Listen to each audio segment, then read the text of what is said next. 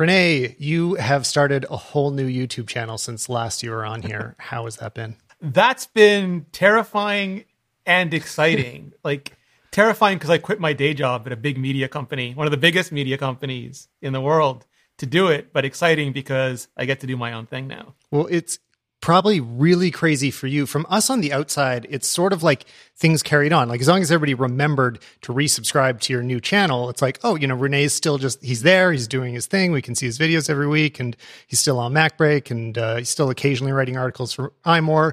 But for you, I'm sure it's a whole different working thing because you've been working for someone else for a long time, and now you're freelance. Yeah, and I gave them a month's notice because I didn't, just in case there was a March event for Apple, I didn't want to leave them in the lurch. And this was before shelter in place and everything happened.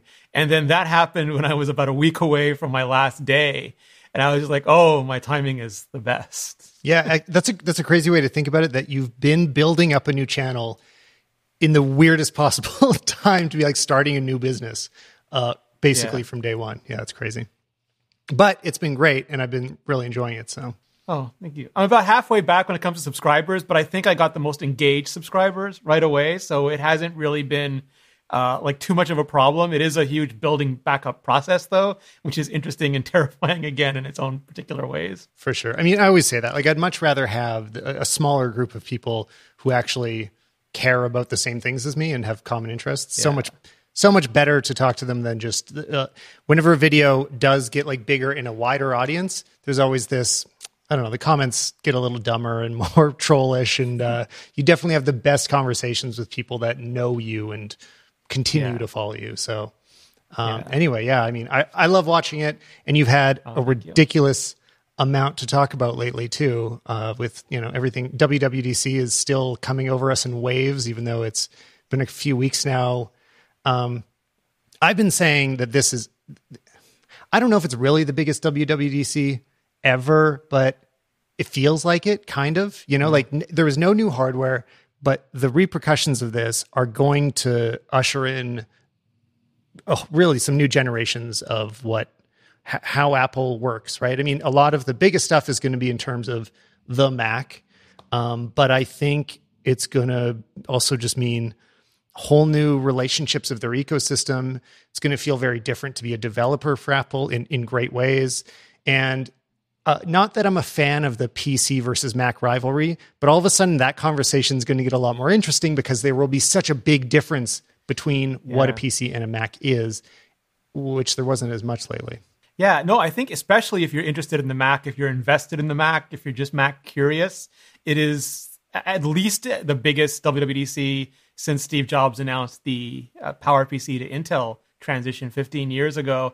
And I would argue bigger because that was just a CPU switch, where this is switching everything, CPU, GPU, and adding in Apple Silicon, which is much more than just those things because they bundle in an Apple neural engine. They do their own storage controllers, display controllers. Basically, I made this joke yesterday, but instead of a computer platter, they're making a computer sandwich, and they get to put exactly the ingredients in that sandwich that they want.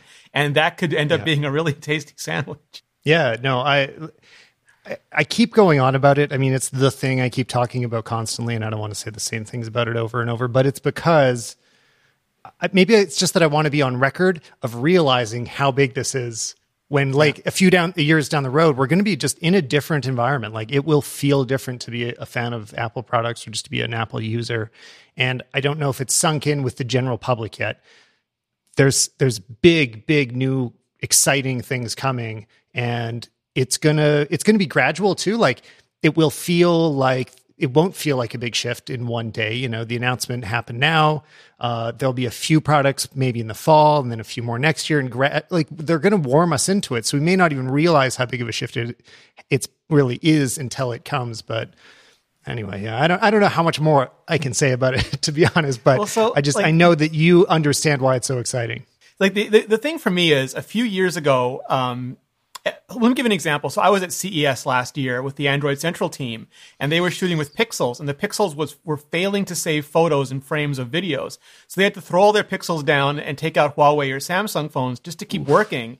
And a few years ago, Apple decided to build their own storage controller with the goal of never losing a single shot or a single frame. And they could do that. And if you go through like bursts or you go through video, even when they're doing 4K 60 with interleaved extended dynamic range, they're not failing to record a single shot. And when you think about the ability to take features they want and purpose build silicon to support it, the same way like Intel's like, sorry, we can't make a 5K display. And Apple's like, okay, we'll make our own timing controller chip. Like the ability to say we want these features and then go back and build, like their pro workflows team could say, these Lightroom filters are too slow, but if you add these, like we're building this into metal, and if you add these accelerators in the silicon, man, are they going to fly? And they can do that in a silicon generation and not ever have to wait or work around or do anything. So I think the potential for audio, for video, for everything is just, the sky is the limit. It just depends on what they want to do. Yeah, I think anybody that's willing to adapt their apps to the way that Apple suggests you run it, they do the recommended versions of hardware acceleration. They take on as much metal as possible.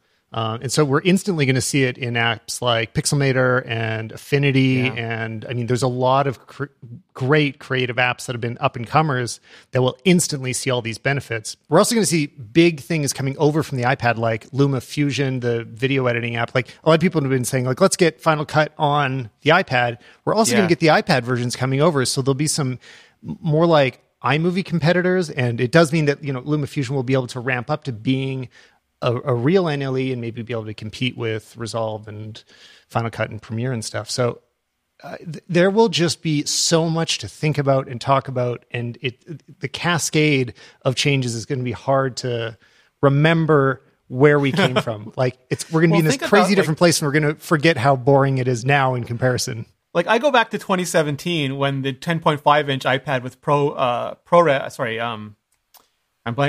came out for the first time, and there was a new MacBook at the same time with a Core series chip from Intel, and the iPad Pro could do 3 streams of 4K, and the MacBook could not do 1.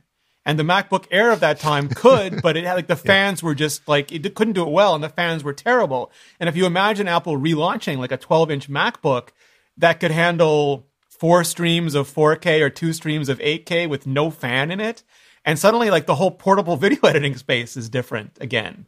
Like all those things I think are terribly exciting. Right after WWDC, Stephen Hackett came on and we talked about specifically getting excited about what professional computers were like. What will they do in terms of the GPU? Because we had no idea then.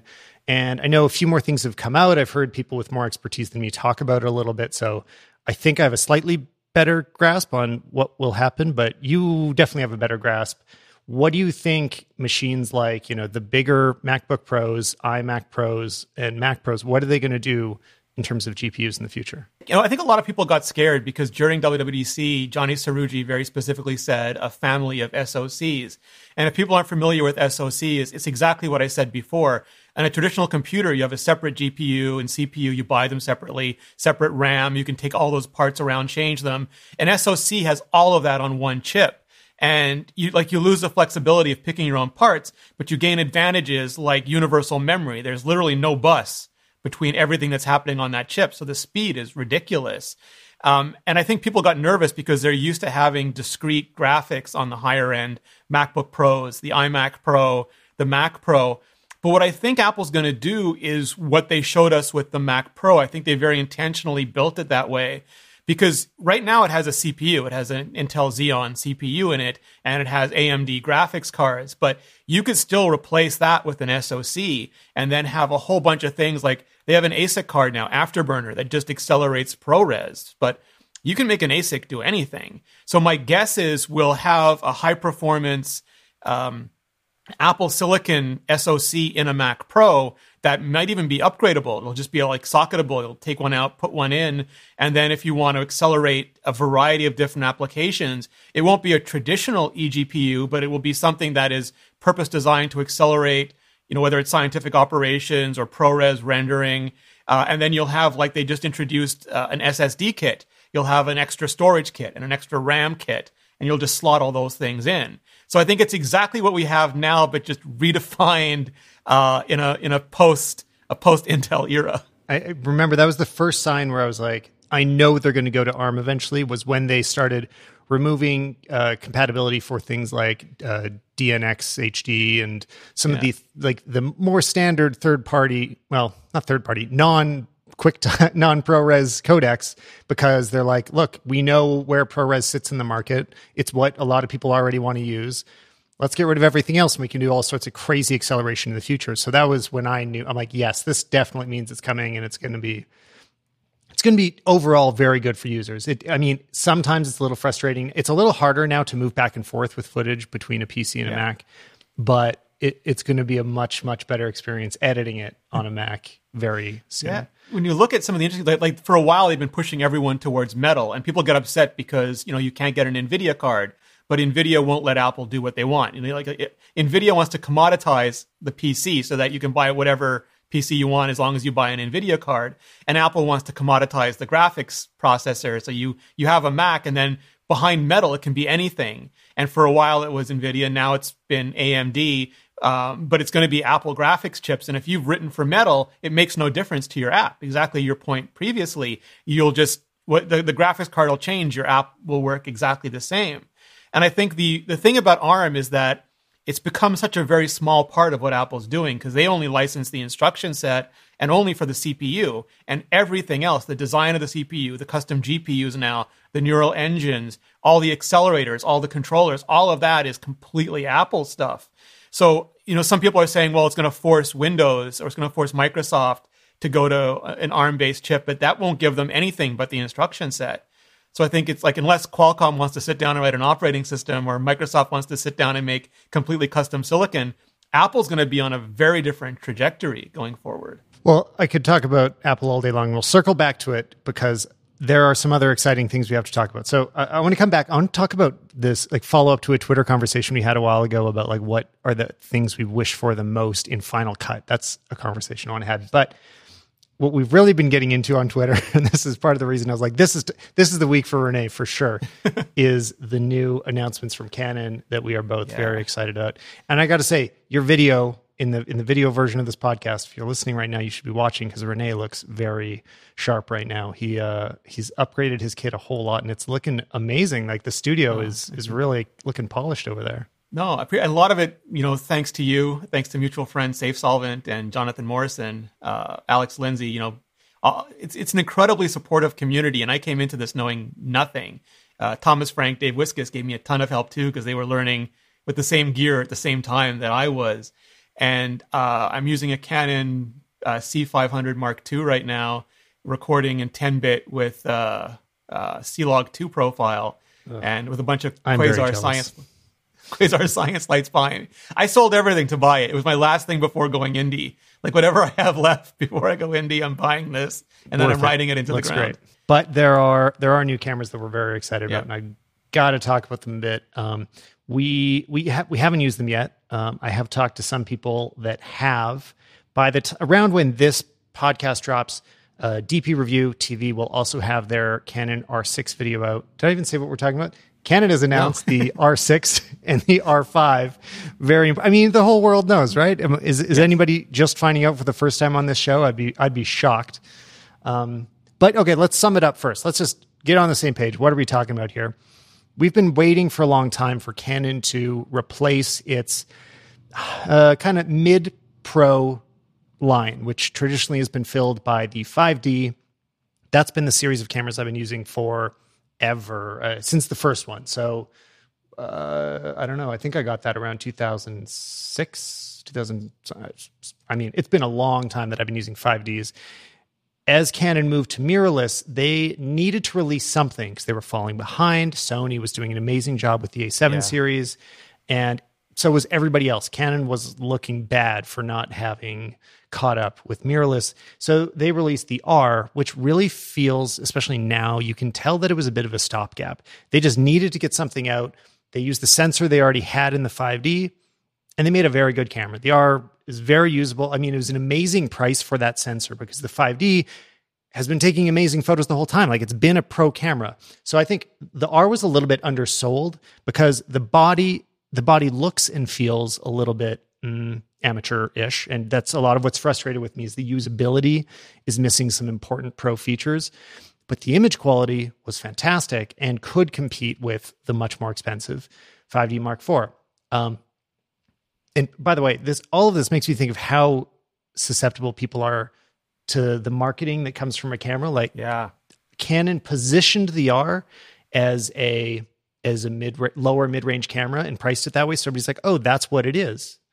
But it still had the pro sensor in it. It was still taking photos as good as anything else. I see that happening again right now because they have announced the R5 and the R6, and the positioning of the 6 has been like, it's not quite as good as the 5. It's more of a replacement for the 6D, which the 6D was a non-full frame sensor. It was a worse sensor, way more noise, way less dynamic range. Like, images looked worse if you took them on the 6D versus the 5D. You could see it. 6D is still a great camera. I'm not dissing it. It's just like, it was less expensive and the photos looked. Yeah. So the positioning now of the R6 is like a solid step below the R5 is just wrong. That is not the case. And I've seen a lot of YouTubers suggesting it that way as well. And the reason, let's just talk about the specs real quick. So the stills for the R5 are 45 megapixels. If I have that exact, I don't, oh yeah, okay. I got the numbers over here. So yeah, 45 megapixels. It can shoot up to 8K RAW. What else is different? It has a slightly larger screen of 3.2 inches, slightly faster refresh rate of the EVF. And I don't know if the LCD is different, but it's a little bit heavier. What else? What else is different? Those are the biggest differences, I think. And then the R6 is 20 megapixels and slightly smaller screen and doesn't shoot RAW, doesn't shoot 8K, but will have slightly better low light performance. That's not a worse camera. That's a different camera. So that's the beginning of the reason why I pre-ordered the R6. Anyway, I've been rambling for a while. Are you excited for these? Yeah, I'm super excited. And the reason, like a lot of because of what you said, I have the C500 Mark II now as my main A-roll camera. And I've been looking for something to do B-roll with. And I was looking at the EOS R, but with the rumors about the I'm going to keep saying this wrong, EOS R5 and R6. I just waited, and I wanted like Armando was like, oh, like goosing it up. It's going to be like a baby C500. And I know some people have had some concerns, and I'm sure we'll get into those, but I just wanted something that I could easily carry around, in the days when eventually we'll be able to travel again and there'll be events again, just something that I have Canon glass already that I could get that would produce B-roll that would sort of match my A-roll. And I like the R5 particularly because it takes the CF Express cards, which I overbought, not realizing there was one in the box when I got the C500. So, I have a spare one, and those aren't cheap. So I was figuring if I could double up on that, get the 10-bit codec. I don't need to shoot RAW. You were so kind. You helped me with the RAW workflow, but shooting in 10-bit is just so much faster that it seemed to check all the boxes I had. Yeah, for sure. I mean, those are the biggest reasons I actually would like to have either the 500 or the C300 Mark III. Either of those, I would rather, for the 10-bit, like I would still shoot RAW, which I like to do right now on the C200, but the most important feature is that it looks almost as good in a much, much smaller file size, and that is much easier for your computer to handle. So yeah, I mean, I think you made a great choice with the 500. It's such a beautiful camera. Like Canon is just on a roll right now.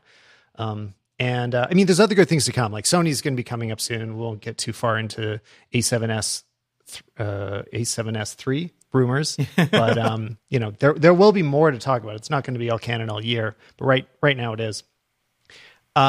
We've been struggling to decide what to get. I just mentioned, I tweeted just before we started recording that I was going to be getting the R6. I put down a pre-order at the Camera Store in Calgary. I've mentioned them on the show a lot. So if anybody in Canada is looking for a place to buy them, I love the Camera Store. A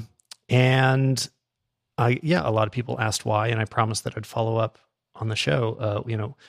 Since I work, this is the main workhorse for our business. Why would I choose the lesser camera, the 6D, the baby one, the not quite R5 of the two? So I figure I should explain myself. But so far, do you know what you're going to get, or are you still in doubt? I'm going back and forth, and I wanted to get the R5 just because I don't think I'll be shooting in RAW. I don't think I'll be shooting in 8K. but the ability to downsample the 8K and just get a nicer looking image, like that's what the C500 does now. It downsamples the 5.9K to 4K, and it looks great. But also, if I ever needed to shoot something and I wanted to punch in, or it was just for some reason I needed the ability to get the set of pixels out of the center, or pan and scan, or do something, the ability to have all of that data to me was just sort of like a not just a future proofing, but a workflow proofing step. But then, and I forget who tweeted it. Someone's like, "Oh, just get an R6 and put a screen recorder on top of it." And now I'm going back and forth, because do I need it? Probably not. Do I want it? Kinda. Yeah, I think Gerald and Dunn was saying that the same amount of money would also get you an extra, I think, like a Shogun 5. He's the worst. I love Ninja like 5. Canon color, and now like I just see this magenta. Because he's like smart. He's terribly smart. I think for one, he's right. I don't think you're going to need the external recorder to get most of the benefits that you want.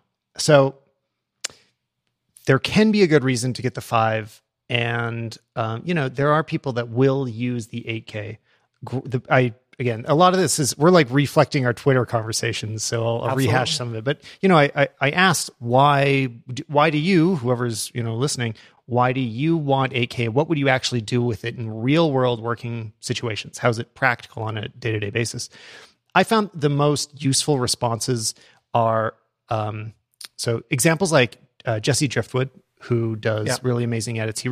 He will punch in a lot in the middle of shots over and over. And he had a recent one where he kept zooming in further and further to an image that had to be a digital effect because it was compositing multiple shots together. And by the end, it went from 100 to something like 400% on a 4K image. It looked good on YouTube. I didn't notice that there was any resolution missing, but I was also watching on my phone, I think. So if he had 8K, it would have looked a lot better. That's a real world use case. Punching in, having multiple options of the same thing, being able to crop to maybe fix rotation or stabilization, VFX. Those are all good reasons. Anybody that's shooting 8K because they think that resolution matters is doing it for the wrong reasons and does not need this camera. Like, none of us own 8K TVs. I just got my first really, really beautiful 4K TV, and I've started to realize that at like proper viewing distance, there isn't an important difference between the 1080 and 4K that I watch on it. Like, you can see it, but if it's really captured well and the file's not too compressed, you get all the best benefits are coming from having like a great capture, because Netflix shows are shot on Alexas or Reds, and then having a great TV. Like, that's what makes it look so good. And the final resolution being either 1080 or 4K is not the most dramatic thing. You can see it, but it's meh.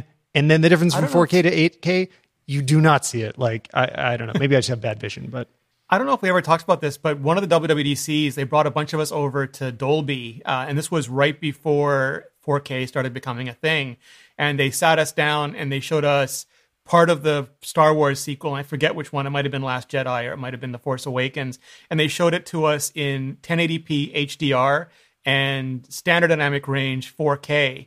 And the 1080p HDR just blew the 4K out of the water. Right. And the point they were trying to make back then, because they were just rolling out Dolby Cinema and Dolby Atmos, was that HDR was far more important for commercial use than 4K. And I think that's just extrapolates to the 8K part. Yeah, exactly. I totally think it's true. And so one of the things that for you, I think is a reason that you won't see a huge difference in it is because it is still only coming with Canon Log, like the original first version of Canon Log. And that has its own hard restrictions on how much dynamic range that you're going to see in it. So it'll never look as good as your C500 Mark II, for example. Like, it might be sharper, like the oversampling could be visible in certain situations. But for one thing, you're pushing the absolute limits of lens resolution. People don't usually think about lenses in terms of resolution, but older L series glass from Canon, like things that were made before, I don't know, before like 2005 or so, they're noticeably sharper, or less sharp, sorry. They're noticeably softer. You can see the difference because the megapixels weren't as big. And if it comes from the film era, film was much softer than digital. So you couldn't see the missing sharpness. And you kind of need to have some of the modern lenses, like you need to have RF glass or not all RF necessarily. I'm sure some of the modern L series glass is just as sharp, but like you have to have very sharp lenses to have a perceptual difference. And if you're stopping them down to, 1.4, you really may not see the difference. It may be something you're only seeing at like 5.6 and above. So that's something to consider.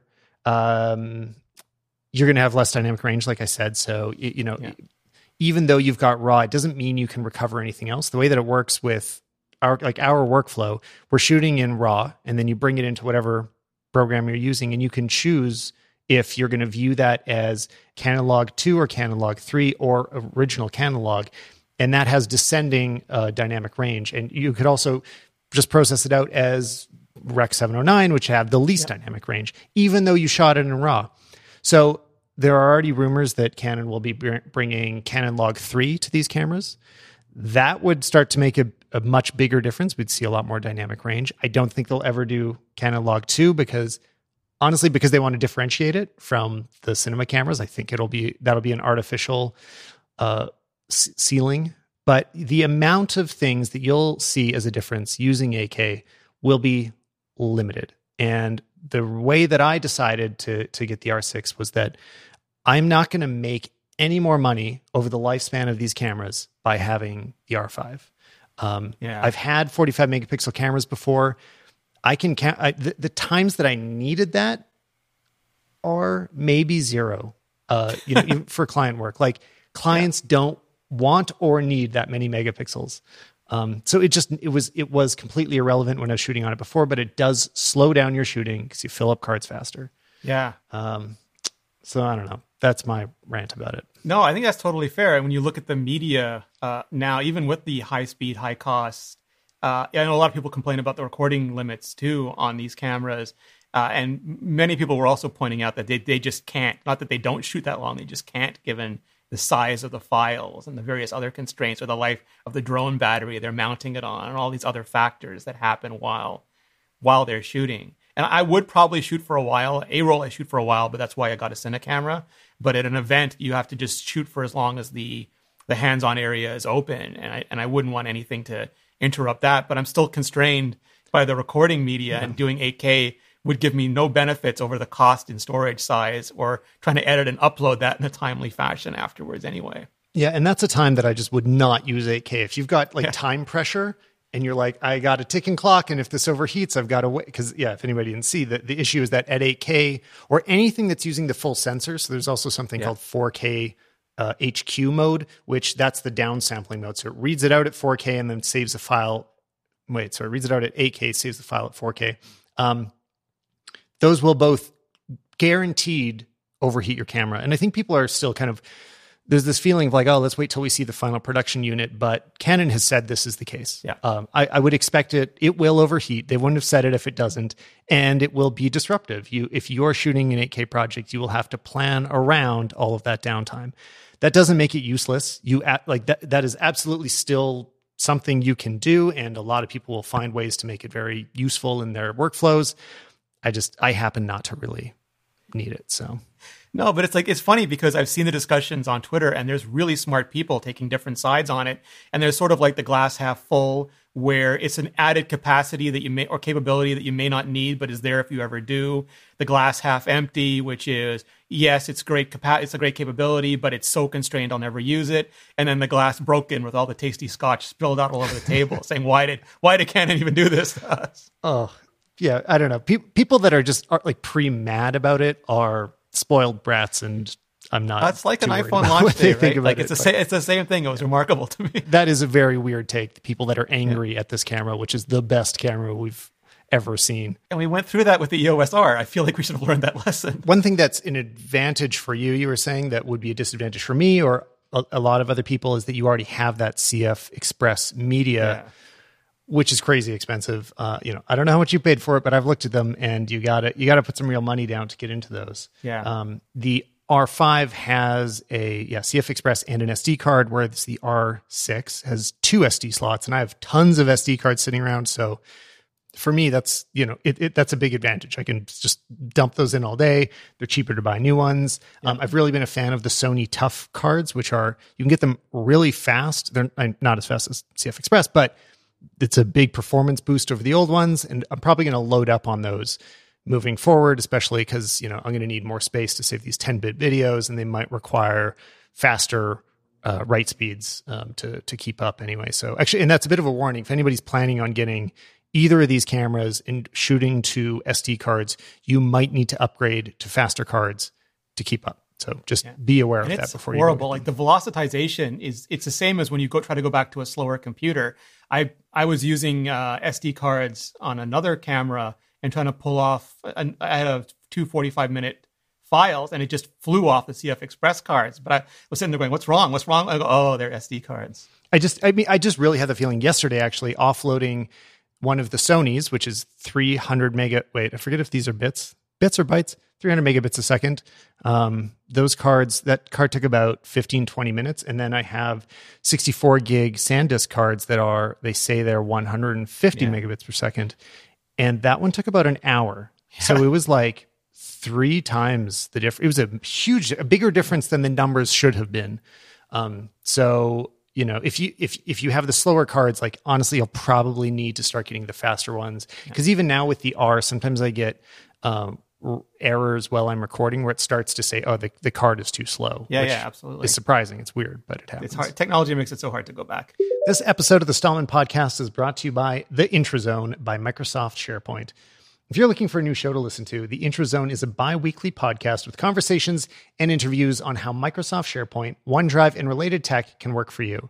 You'll hear from guest experts behind the scenes and out in the field, so you can see how SharePoint fits into your everyday work life to easily share and manage content, knowledge, and applications. Each show covers a bunch of different segments like news and announcements, a focused topic of the week, guest perspectives, FAQs of the week, and upcoming events. And just so you have an idea of what to expect, I want to tell you about some of the topics that you might be interested that have been on previous episodes. They've discussed working from home, which I know is relevant to many of us right now. Also, figuring out an intelligent intranet in your organization. And they also did an episode talking about API and teamwork too, which you should give a try. So go ahead and listen now. Just search for The Intrazone wherever you get your podcast. That's INTRAZONE, or just click the link in the show notes. Go check it out. Our thanks to The Intrazone by Microsoft SharePoint for their support of this show. I want to make sure I talk about some of the photography elements of these cameras too, because there's more photographers in the world than videographers, so I'm sure many of them are bored to death by the fact that we're only talking about the video features, whereas the main reason these cameras are going to sell is for photography. And, it is going to be amazing for those uses. So we're inheriting the autofocus system of the 1DX series. I think it's the same system as the most modern one, which should be the 1DX3. I'm bad with model numbers, so if I'm ever saying the wrong number, somebody poke me. But I do know that, it is getting basically the best autofocus available. This is on both of them. And from what I've heard, again, Jordan Drake has been testing them for DP Review TV, and he's saying that the way that it locks on is it is the best. It's even better than what was happening with the 1D. And one of the huge advantages is that it's not only doing eye tracking, which is amazing. Like I love the eye tracking and I use it all the time. But now, since it is also viewing the whole head and then the eye within that, if a person turns completely sideways to the camera, it's able to still track just as well, because it knows okay, I don't see the eye anymore, but I know that what's surrounding the eye is all headspace. So I'm going to keep tracking that exact thing. And I guess it just locks on like super glue, which the R is decent at, but it's not amazing. And Canon's been getting better and better. And apparently, from what I've heard, this will basically just push them over the edges as the best autofocus right now. Especially if you're doing like nature photography, like if you're shooting wildlife, birds, and they're flying and you can capture them in midair with their eyes perfectly tack sharp, that's a big deal. Like that really can change the game for some people. So, or especially shooting video, trying to capture something in flight and keep it sharp all the way through. That's virtually impossible with any kind of manual focus or a poor autofocus system. So that's going to be a big deal. I am way more into an autofocus war than I ever was a megapixel war. Oh, yeah, no, totally. And dynamic range, autofocus, colors. battles. Yeah, that's what matters. So another thing that's going to be interesting, I haven't seen any results. I don't know if anybody's got results yet, is there's going to be a nice bump in low light performance on the R6.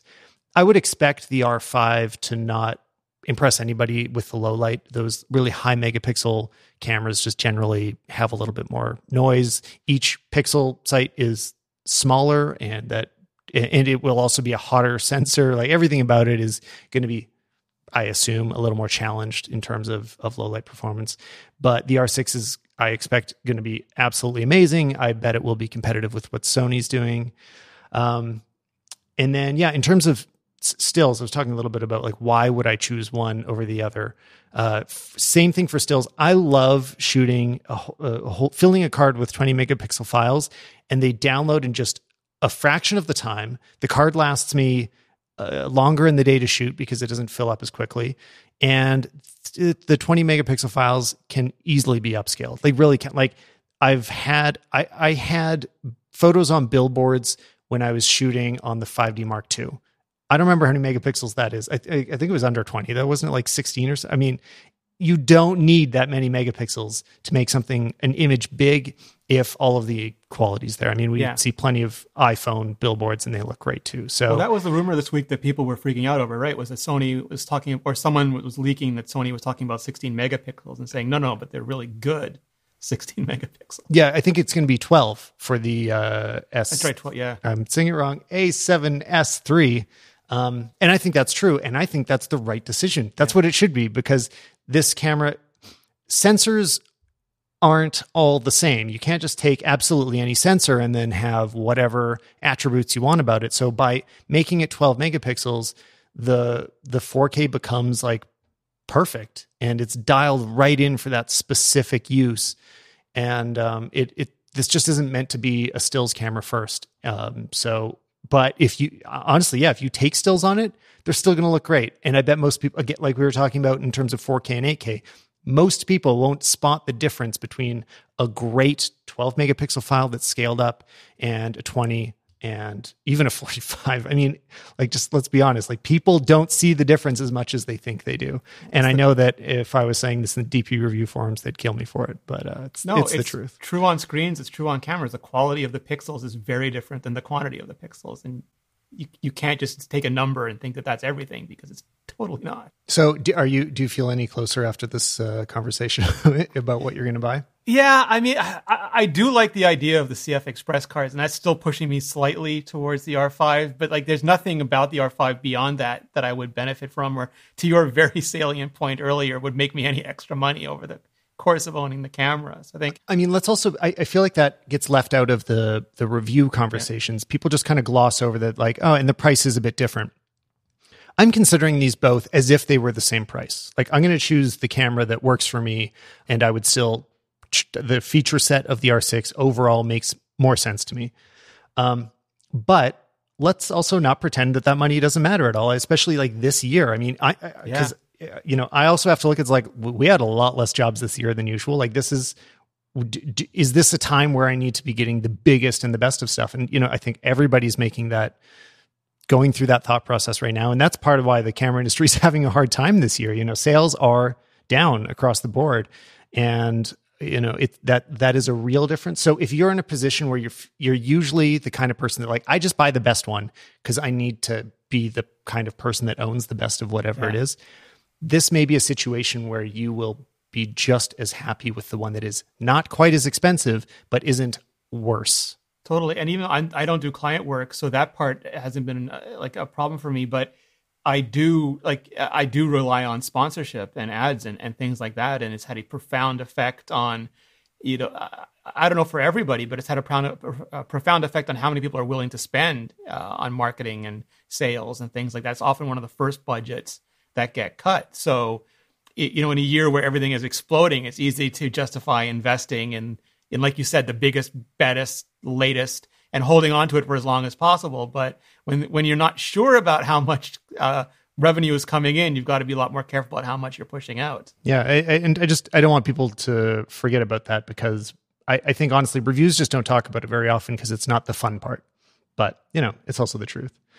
What do you think about Canon glass right now? So you've got you're getting a bit of a collection of EF glass. Yeah. Do you have any? You don't have an RF camera, so you don't have any RF lenses yet, right? No, but I was thinking about it because I would want to get another 50 millimeter when I get the second camera. And do I get an EF and use the mount, and then I can use it on other cameras as well, or do I go for the RF because it's just such a more direct connection to the new camera. We're in such a strange place for it right now, and just on the way over here, I was kind of deciding. Nobody hold me to this because maybe it won't be true, but I was slightly deciding that the next time I upgrade my cinema camera should probably be when they move it over to RF. Yeah. Because right now I'm faced with it's a really challenging decision to buy new RF lenses because it doesn't work on my C200, which is like my favorite. Like I like my C200 a lot. I love shooting with it. And if I go buy the beautiful new, 24 to 70 2.8 IS, which I want to, like that sounds great, but all of a sudden now I'm starting to fragment my lens collection, and it means that, okay, well, these ones only go on this camera and these only go on that camera. And that kind of breaks some of the enjoyment of having one system. So I'm starting to think that I may sort of stay where I am in terms of lenses until there are RF cinema cameras, and that's when I'll get a new one, and that's when I'll start moving away from the EF lenses. Because also the RF is super expensive. Like you can't just go buy. It's hard to just go buy them all at once, right? Yes. Yeah, the individual prices are a lot. Yeah, totally. I'll probably get the 1535 2.8 first. That's like what is calling me the most. But that 50 is amazing. I was borrowing Jordans for a little while, and yeah, like the old 50 at 1.2 was not very sharp, a lot of chromatic aberration. Yeah. This new one was sharp. It's you will love it if you get it. Yeah, and that's always the pull, and I like it because it's just such. It was always such a great EF lens, and I have the 1.4 because you warned me about the 1.2, so I went with the 1.4. Great choice. Yeah, but I'm just so used to shooting with it, and I do have a couple of zoom lenses too, but I end up not using them as much just because I put them on and then I want to shoot, and there's too many things to control at one time. I know that sounds ridiculously silly, but it's often in really high stress situations with like 100 people around you, all clamoring for the same gadget at the same time. And if all I have to do is sneaker zoom, it takes a lot of the stress, like just the cognitive load off of me. And if I can get the sharpest, best, fastest, focused pictures I can and not have to worry about anything else, it's a huge benefit to me. And that's why the 50s always call to me. Well, let's circle back around to the Mac a little bit because I think there's still a few more things to cover. Something that's new in my world is I got the Big Sur beta installed. So now I've been able to start sampling that and testing it out. I was saying earlier that I was really disappointed because my iMac is just barely too old. The cutoff point for iMacs to run Big Sur is 2014. It has to be from 2014 or newer, and mine is from late 2013. So I'm the last one that doesn't work, and it sucks too because like I got the good one at the time, and it still feels fast. But yeah. But anyway, I was able to borrow another iMac that I could install it on that has let me try it. So I've been able to see what it's like. I've been editing in Final Cut on it.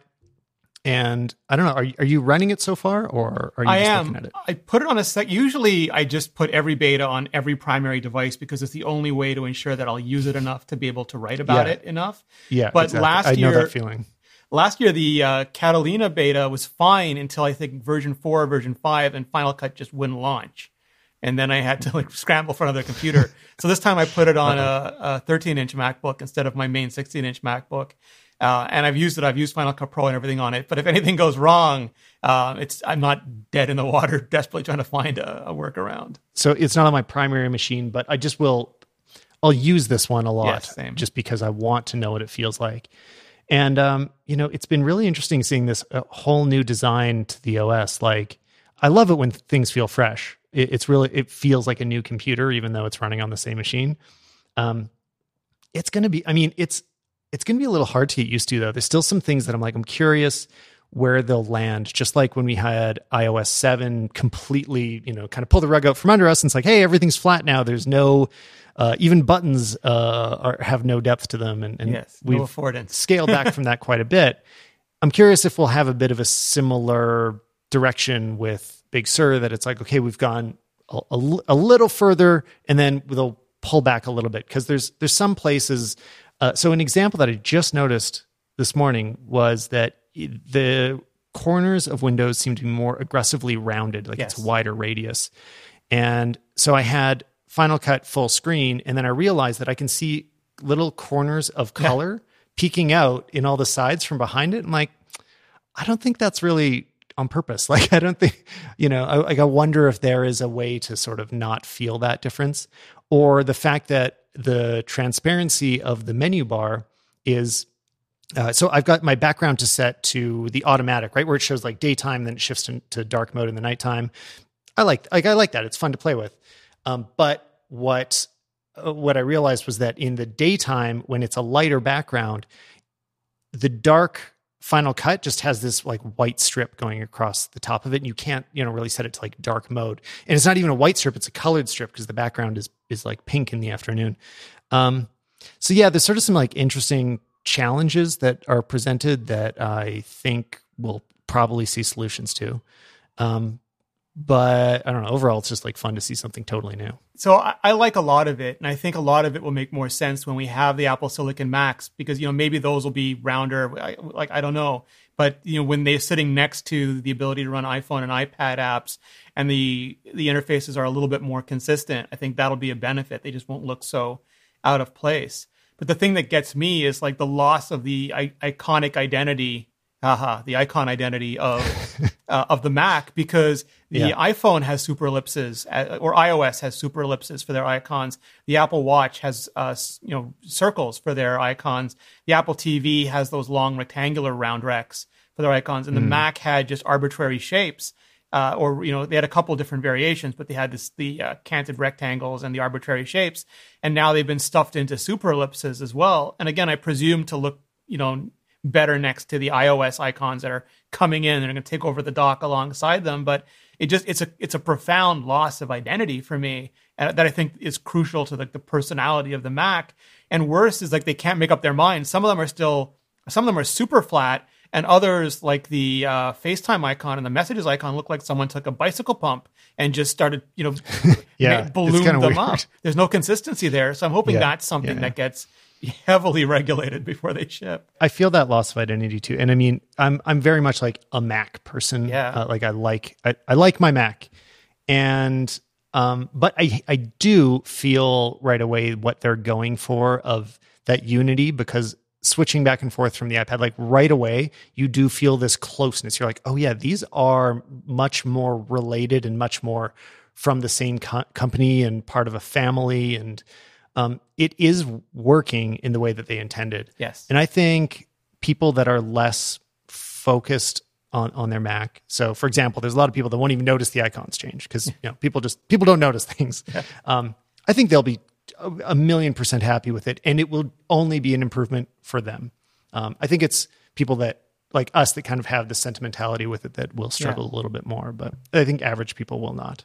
Yeah, and overall, I mean, it's a very well thought out, and that was true of iOS 7 as well. As controversial as it was, I remember Mike Stern, who's the user experience evangelist at Apple, gave a talk that first year, like an hour-long talk explaining the design language, the unified glyphs, like just every thought that went into it. And you could agree or disagree with the philosophy or the execution of it, but it was incredibly well thought out. And I got very much the same vibe from this. Like when you look at like these symbols that are now cross iOS, Mac OS, and the sidebars and the spacing and just all the little details. It's and we saw Alan Dye talk about it this year, but it was a very well constructed design philosophy behind it. It wasn't just arbitrary, we'll make this round and this square and we'll jazz it up so that it looks different. It has been intentional, and the purpose of it, I think, is going to have serious payoffs.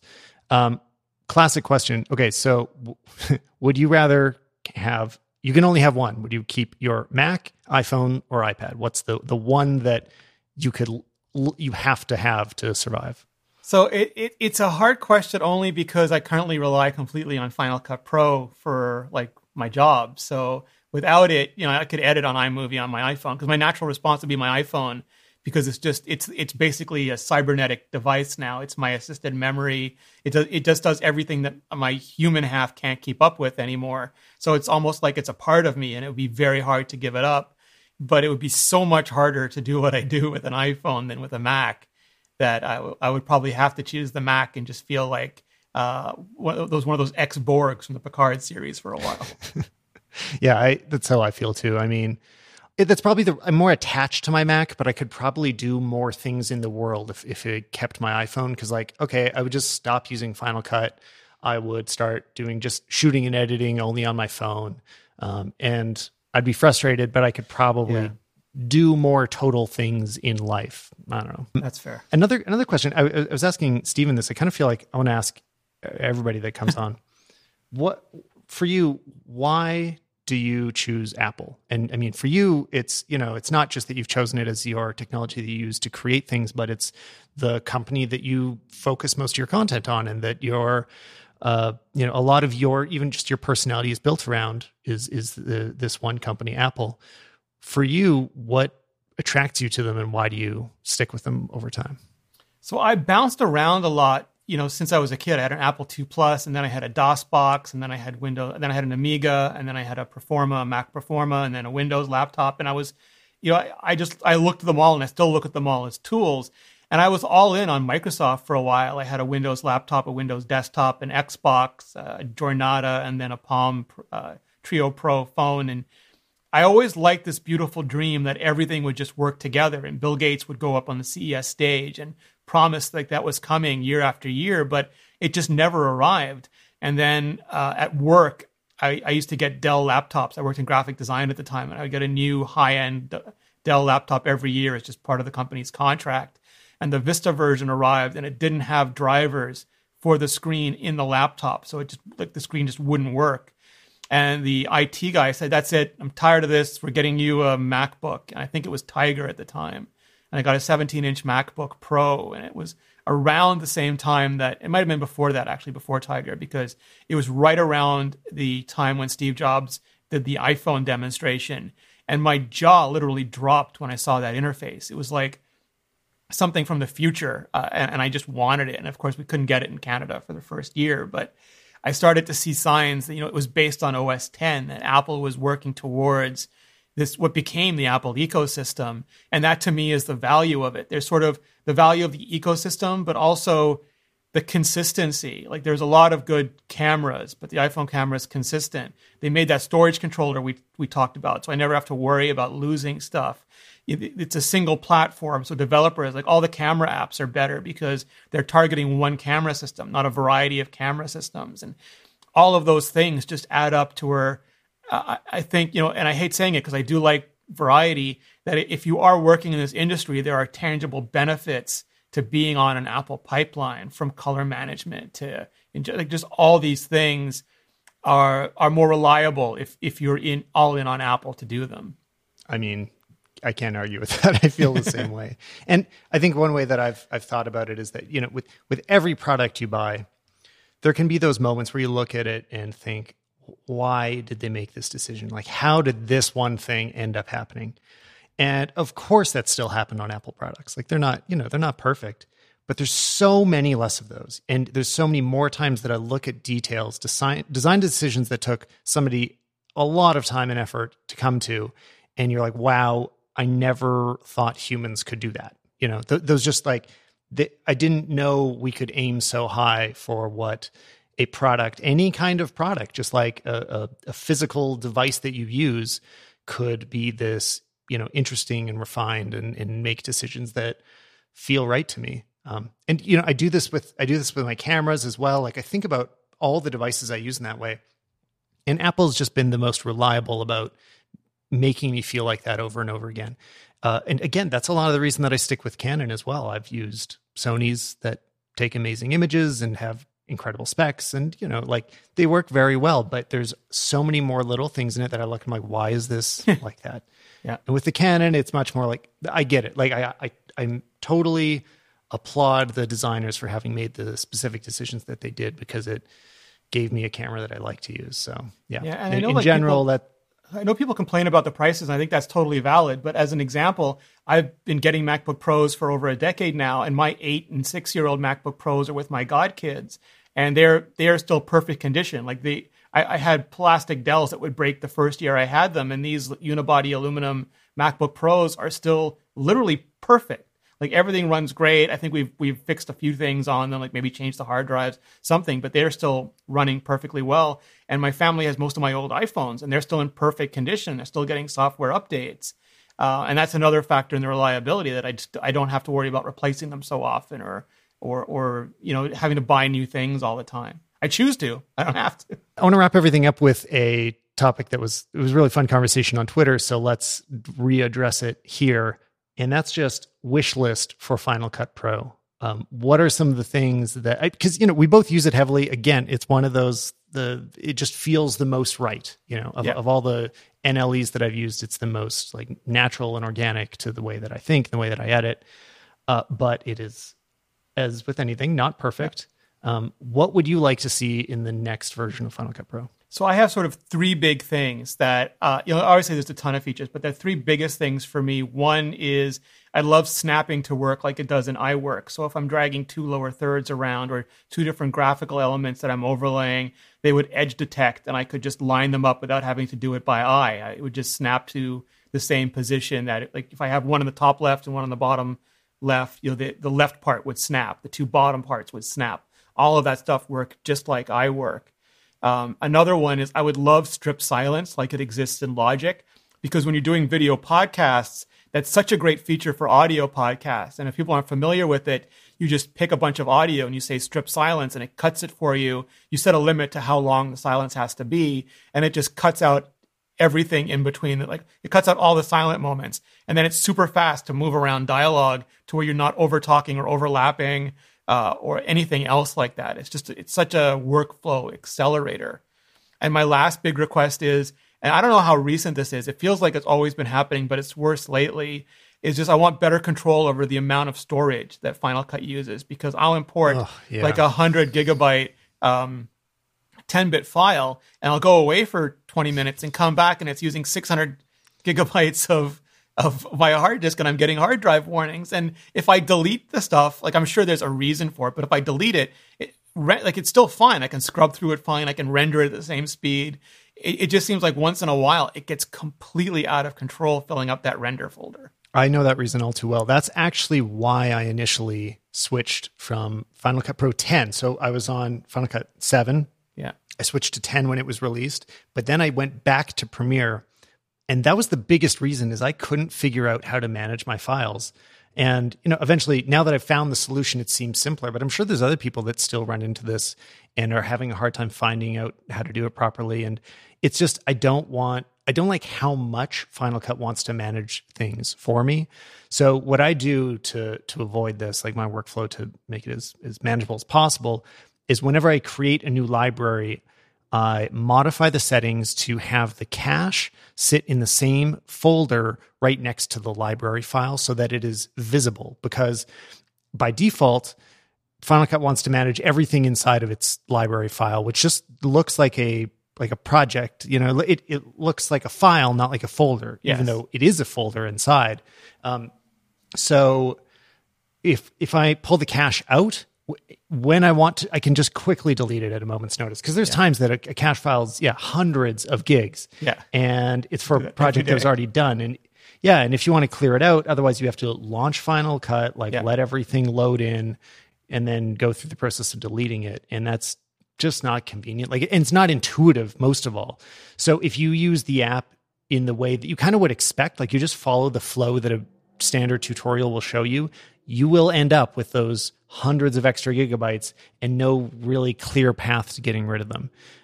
So that accelerates the workflow as well. The fact that it creates all this cache is part of the reason it'll play back and export really quickly, but it gets so bloated and confusing to manage. So I've found the workarounds now, but I think for a lot of beginners, it's a total pain. My biggest things, though, the number one thing for me, which I don't know if anyone else can relate to, but is I really want some support for vertical video. Yeah. I've been editing them more and more and more, and there is just really, you are tricking the system into working for you. You can't lay out the windows in any way that gives you an appropriately tall screen. So the simplest example of how this should look is that on the right side where your info screen goes, that is a very tall strip of information. And if you double click the top of it, you can even maximize it. So it's going from the very top to bottom of the screen. I need to put my video over there because I need it to be as big as possible. But to make it any bigger, I need to hide my timeline more. Then there's other things like in the browser on the left. If you have shot it in horizontal on a camera that doesn't auto rotate, like it doesn't understand vertical video, you can only preview it in horizontal. So you have to add things to the timeline to see the rotation. And that's crazy and not the way that it should work. I'm actually just realizing, I bet I could, I'm curious, Finder and Preview has a rotation feature. If I just open stuff in Quick Preview and hit rotate, will it like save that metadata and then work inside of Final Cut? What do you think? It should. I think it absolutely should. Whether there's a glitch at times or not, I don't know, but I think that absolutely should work. I'm going to try that. That might help a lot. They still need to support it properly, but it would go a long way. Other things, there's still a lot of missing RAW support specifically for the cameras that we use. So I'm sure the C500 still doesn't have RAW support in Final Cut, does it? It's the same. You have to download the file and from a Canon, which is just wonky to me. And then it doesn't. You can't preview it. The whole thing is not as good experience. And also, you don't get the controls, the like raw controls that you do in other ones. So I've done it's a really quick test to do in Resolve where you open any RAW file. First, try bringing the exposure slider, the raw exposure slider, down by one stop. Then compare that to bringing the I don't know, any other way you want to bring the exposure down, like using what's called the overall adjustment that does the lift, gamma, gain together, or you could do the curves, whatever you want.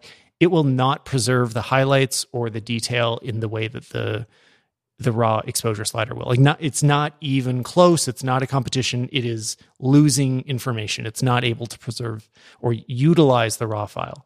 And so unfortunately, because Final Cut only has that available, you're getting benefits, but it not even close to what is actually accessible to even, like, let's say Red users in Final Cut. They have these tools available, I'm pretty sure, but we don't. So just like I would just love to see full RAW support for everything.